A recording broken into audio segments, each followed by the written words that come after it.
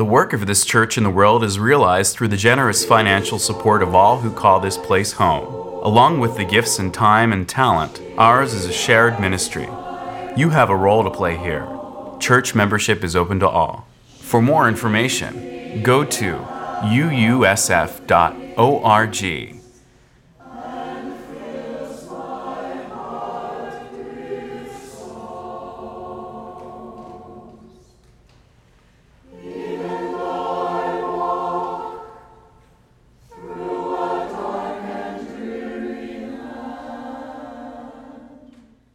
How dramatic the story of creation is as told in the book of Genesis in the Hebrew Scriptures. You can just imagine it.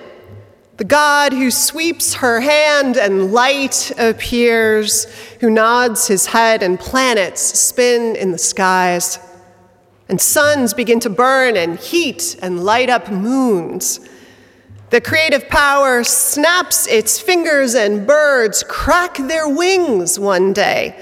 Whales and minnows swim in the newly created seas and fill the rivers and lakes that were never fresher than in this moment. Humankind is rolled from the earth. My favorite depiction of all of this, of course, is in the James Weldon Johnson poem, The Creation, that we read. Up from the bed of the river, God scooped the clay, and by the bank of the river, he kneeled him down. There, the great God Almighty, who lit the sun and fixed it in the sky, who flung the stars to the farmost corner of the night, who rounded the earth in the middle of his hand. This great God, like a mammy bending over her baby, kneeled down in the dust, toiling over a lump of clay till he'd shaped it in his own image and then blew into it the breath of life. And man became a living soul. Amen. Amen. And there Adam and Eve must have stood. We can also imagine, like Mary Oliver describes, one of them rubbing his eyes after that first night of sleep and parting the leaves on some full and resplendent tree like tissue on some vast, incredible gift. All good, God says of creation. Each step good, a gift indeed. Though, according to the story, it would be broken from its perfect state, and those who came after would be left to bind it back up and find our way back to the paradise we are told once existed. But for a moment at the story's beginning, we are at this place of creation, all fresh. And we're told at the end of this story, we're told that this God does one last thing. It's the capstone to this whirlwind of divinely generative work, and it's not quite what we might suppose. Rabbi and theologian Abraham Joshua Heschel writes, "The mythical mind would expect that after heaven and earth have been established, God would create a holy place, a holy mountain or a holy spring, whereupon a sanctuary could be established. And yet it seems as if to the Bible, it is holiness in time, the Sabbath, which comes first." Heschel points out that God's last creative act, at least in this first wave of creation, is to consecrate a day. And it is said God calls it holy, kadosh. The first thing, the first reality, the only part of creation, as good as it all is, that is called holy, is a day.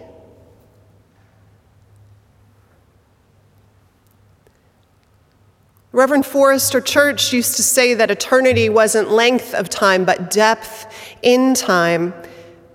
And I'm not always sure I understand exactly what he meant, but I think I get the idea. That time, it isn't just a measure of a length, but it has these qualities to it. It has depth. As Genesis points out, it has holiness too. Not all time, but some time. And whether it is that way in and of itself or we make it so by consecrating the way we are present to it, I do not begin to know, but that time can be holy, that I do know. The idea of Sabbath asks us to partner with that truth. I think Sabbath gets a bad rap in our contemporary conventional use. Even using the word conjures up images of finger-wagging ministers and days without alcohol or fun, for that matter. Sabbath, in that vein, it's all about starched, scratchy clothes, boring, long sermons, tight shoes, having to be on your best behavior. But the notion in Judaism, at least, is so much richer and frankly so much more gorgeously and seductively appealing than that. At least it is to me, and I hope you'll agree. Imagine this: a perfect day. Think of your own.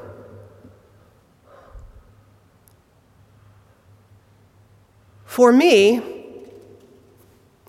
that would be the day right in the middle of an extra long weekend or a week of summer vacation with family or friends, a day when nobody has a lot of energy to do anything ambitious, but abandons themselves to just being and to the good things in life, by which I don't mean tiaras and caviar.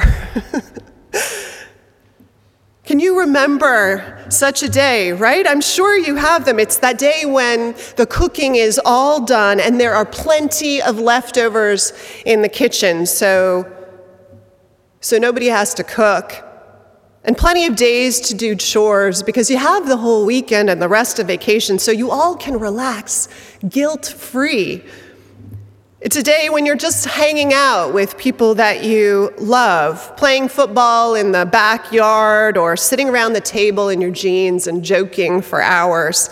It's a meandering day. Maybe there's a little time for Scrabble or a puzzle. Some folks nap and others find a quiet place to read. And maybe at some point everybody curls up around the TV for a movie or to watch a game. Some are on the couch and some are on the floor reclining on pillows brought from other rooms. People are laughing and poking fun of each other, and there's this grace around the table at night. And the people who are no longer there, they're also somehow right there in between you all. And if you were God, you might stand up in the presence of all of it and say, and that's good. Do you know that kind of day? Well, that's what Sabbath, this holy day, is supposed to be like in a way. Sabbath is actually the holiest of Jewish holy days. There are 52 of them in a year, after all. No other celebration gets as much airtime as that. And what is at the core of this day? What is it about? Piety? Boredom? No. Sabbath is about delight. A delight that makes everything important possible, a delight that is key to our spiritual and emotional survival. Rabbi Irving Greenberg, author of The Jewish Way, writes, "The promise that universal peace can be reached and the earth turned into a paradise is astounding. The demand to overcome sickness and poverty is revolutionary.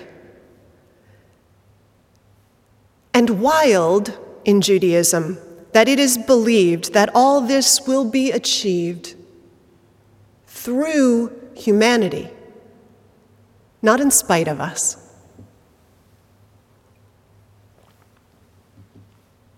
That's what we Unitarian Universalists, by the way, also believe. That we human beings are the hands and fingers, the legs and eyes, the mouth of whatever is divine. We are flawed, for sure. Any longtime members of the human race will attest to that, but we are capable of overcoming our flaws in just the right moments sometimes, and just the right ways, and do tremendous good despite our limits. So the theater of salvation is not in some imagined heaven and hell, but it's right here, it's right now, it's every day, it's every hour we live and choose and shape our future by our actions in this present moment. But that is tiring business, as we know. And the world can get under our skin and compromise our resolve like a boat sometimes that has lost its guiding star in a cloudy sky, too. We can start to veer off course slightly, almost imperceptibly sometimes, but day by day, that 1 degree can send us off in a completely different direction, forging a future we actually didn't want to be a part of. How do we ground ourselves then to protect against all these pitfalls of the life of the Spirit? Well, one such way is Sabbath. Sabbath was supposed to be the structure we build into our lives for just these reasons. No one should try to save the world, writes Rabbi Greenberg, without having an inner life. Tradition had to develop an individual's love of life. Sabbath is about that. A structure in time, a consecration of time, a cathedral, not on a hill to mark the seventh day, but in the recurring hours of our week, all for making sure that we nurtured an inner life and a love of life. Who doesn't want that?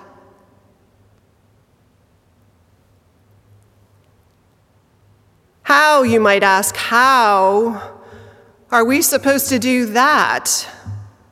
To avoid all those pitfalls of despair and dangerous misdirection of life?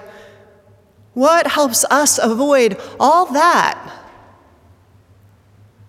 Well, a bunch of things were supposed to be part of Sabbath.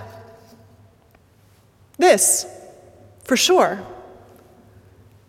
Worshiping, singing, praying, ideally getting together with community in person, but at least staying connected to people whose ideals, whose visions we shared, who helped hold one another accountable and helped hold the whole of life and wrestle to make sense of it together, week in and week out. So this, for sure. But also, study and reading time and time for thought and reflection was part of Sabbath. Eating, but not cooking, so that no one was stuck in the kitchen while the rest relaxed. Food was made in advance. No dishes were supposed to be done that day. No vacuuming, no shopping. Sex. Making love to your partner was considered a mitzvah, a blessing on Shabbat. So is sleeping, by the way. And now, how perfect that those two go together, right? I mean, how much more likely are you to be in the mood when you get a nap and when there are no chores or dishes to do? I mean, do you see the genius of this? And what happens if we do all of this, if we surrender to the harsh discipline of Sabbath? Rabbi Greenberg says that when we do, quote, the ability to reflect is set free. Creative thoughts, long forgotten, come to mind. One's patience with life increases. The individual's capacity to cope is renewed. But there's one other aspect of the intention and framing to Shabbat that I don't want to lose because I love it so much. Sabbath is more than just all these lovely, restorative, joy-filled practices. It's even more than that. Shabbat is supposed to be a taste of the fulfillment of a dream. Think about this. Once a week, we are to set aside all that is undone, all that is imperfect, all that is heartbreaking and painfully eluding of our efforts. One day, we are supposed to act as if to pretend the world is perfect.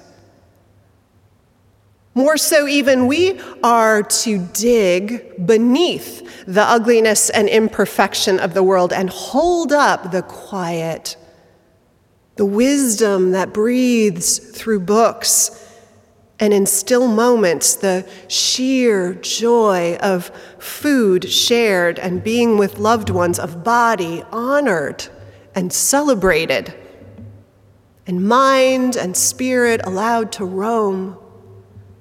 We are supposed to see the blue skies always there, but that sometimes get clouded over. See that perfection is here already, even amidst all the pain. Why? Why do that? Because doing so gives us a taste of what we're working to make real for everyone, all the time. The hope is that having lived into this reality, one day a week, having tasted of it, we'll go back committed to lean even harder into the stubborn places in the world, determined, if you will, to unearth the good, the holy in this world, abundant life made possible for all. What a radical act it is to keep the Sabbath, then, to ignore the pressures, to stay busy and dissatisfied.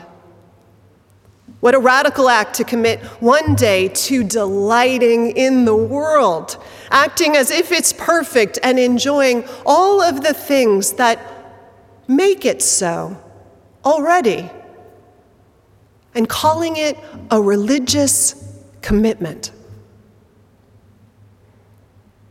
A decade ago, after running myself completely down, I recommitted to trying to honor one day in a kind of Sabbath.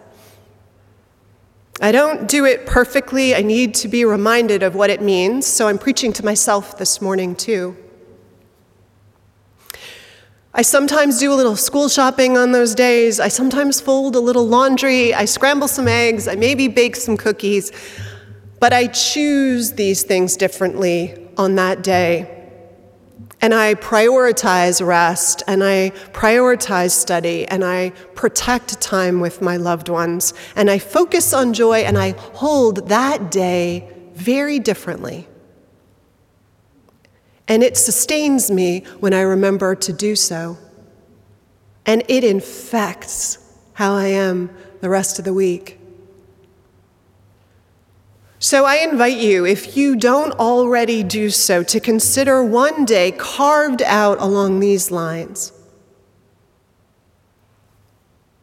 One day a week to rise and part the leaves like tissue on some vast, incredible gift. One day not to miss delight for distraction. For theologians and poets alike tell us we were made for two purposes, my friends: to savor life and to save this life. We were made for both. And one day, so the story goes, was created holy. And just to remind us not to forget the savoring part. Delighting, we are told, may just make all the rest possible. Shabbat Shalom, my friends. Shabbat Shalom.